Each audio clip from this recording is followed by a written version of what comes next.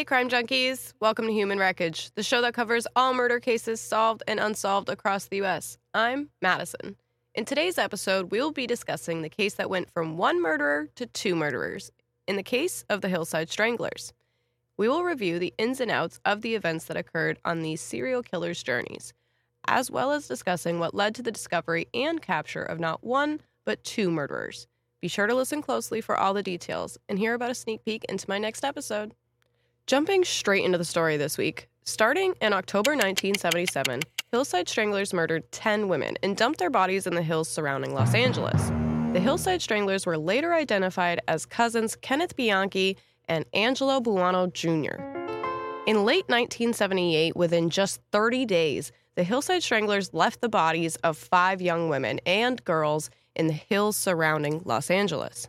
By the end of their horrifying killing streak, they had raped, tortured, and murdered 10 victims in total between the ages of 12 and 28. When authorities and the community discovered this was the work of not one predator, but 2 disturbing predators, they were horrified, to say the least.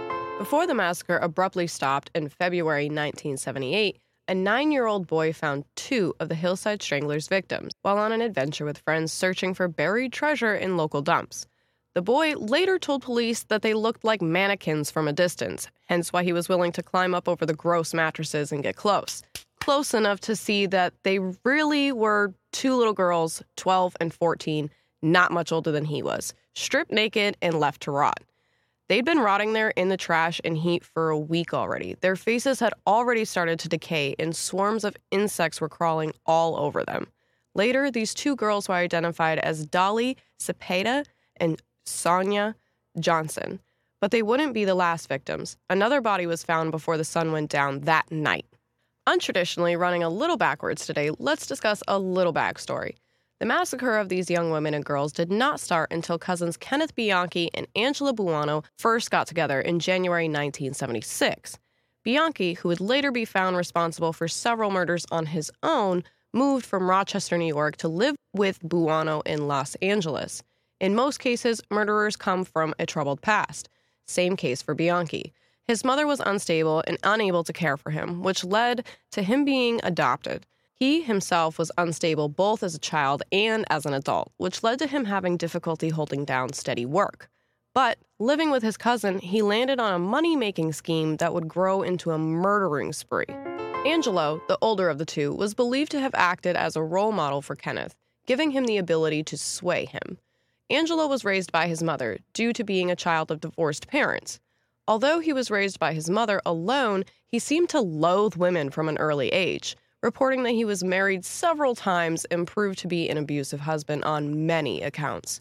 Due to his subsequent loathing towards women, Angelo came up with this ingenious idea that would later become a murder spree. They would become pimps, bring in teenage runaways, no one would miss, and force them to turn tricks. Smart, right? Gross. The Hillside Stranglers start their spree off by taking 2 teenage girls named Sabra Hanan and Becky Spears. Once the girls were in Angelo's home, they locked them up and forced them to sell their bodies. They were brutal. They beat the girls, pimped them, raped them, and beat them when they tried to resist. The girls were locked in the room and only were allowed to leave when they begged for permission. Eventually, Sabra was able to enlist the help of a lawyer named David Wood. Years later, when the men who tortured her were put on trial for murder, she would tell a jury her story, stating, "I was tired of getting beat up, tired of all the threats, and tired of engaging in prostitution." Both Sabra and Becky made successful escapes. Sabra and Becky got lucky that they got away. Not long after their escape, Angelo and Kenneth's violent tendencies only got worse.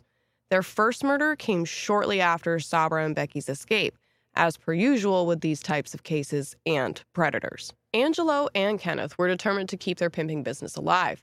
They paid a prostitute named Deborah Noble for a trick list with names and numbers of customers in LA.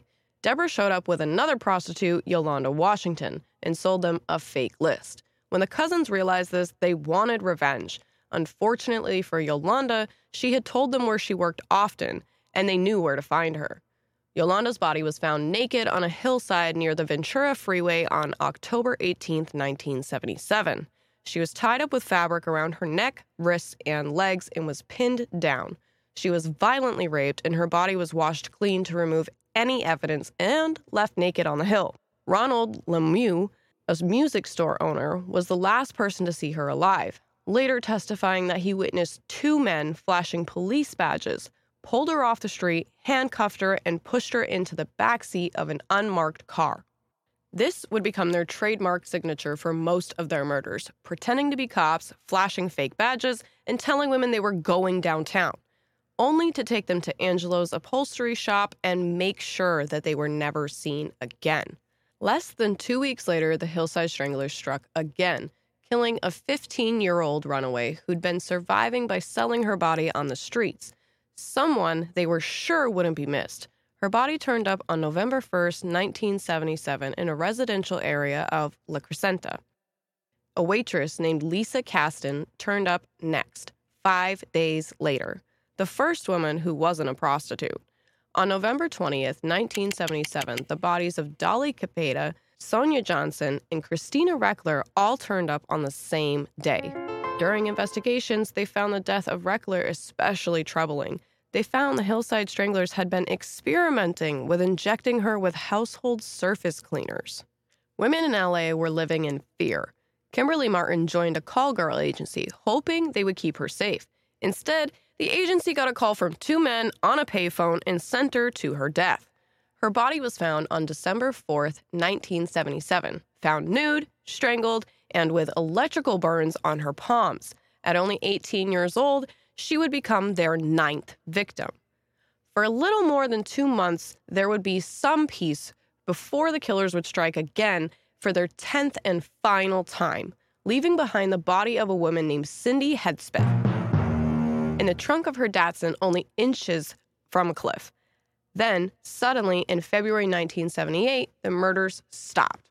In February 1978, as the killing spree came to a close, Kenneth had decided to leave LA. He had fallen in love with a woman and spent most of his time in LA chasing her. After an attempt to win the hand of Kelly Boyd in marriage, he followed her when she chose to leave town. Kelly never did agree to marrying him, although that didn't stop her from giving him a son. Just days after the Hillside Stranglers struck for the 10th and final time, Kelly gave birth to her and Kenneth's son, Ryan. In weeks following the birth of her son, Kelly broke things off with Kenneth and moved to Washington State. In 1978, Kenneth decided to follow Kelly and moved to Bellingham, Washington. But something inside Kenneth just wasn't quite complete. The murderous rage he felt was undeniable. On January 12, 1978, Kenneth kidnapped and murdered 2 young women, students at Western Washington University. Now, Kenneth was never the mastermind behind the Hillside Stranglers duo murders.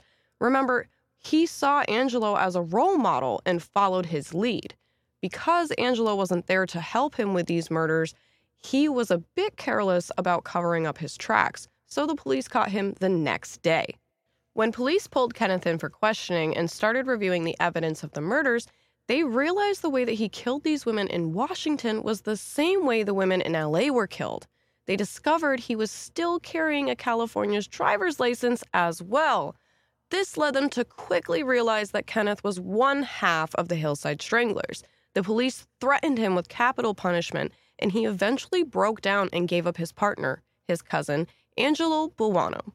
Despite being caught red-handed, Kenneth tried to plead insanity during his trial, claiming he had multiple personality disorder, but the court didn't buy it.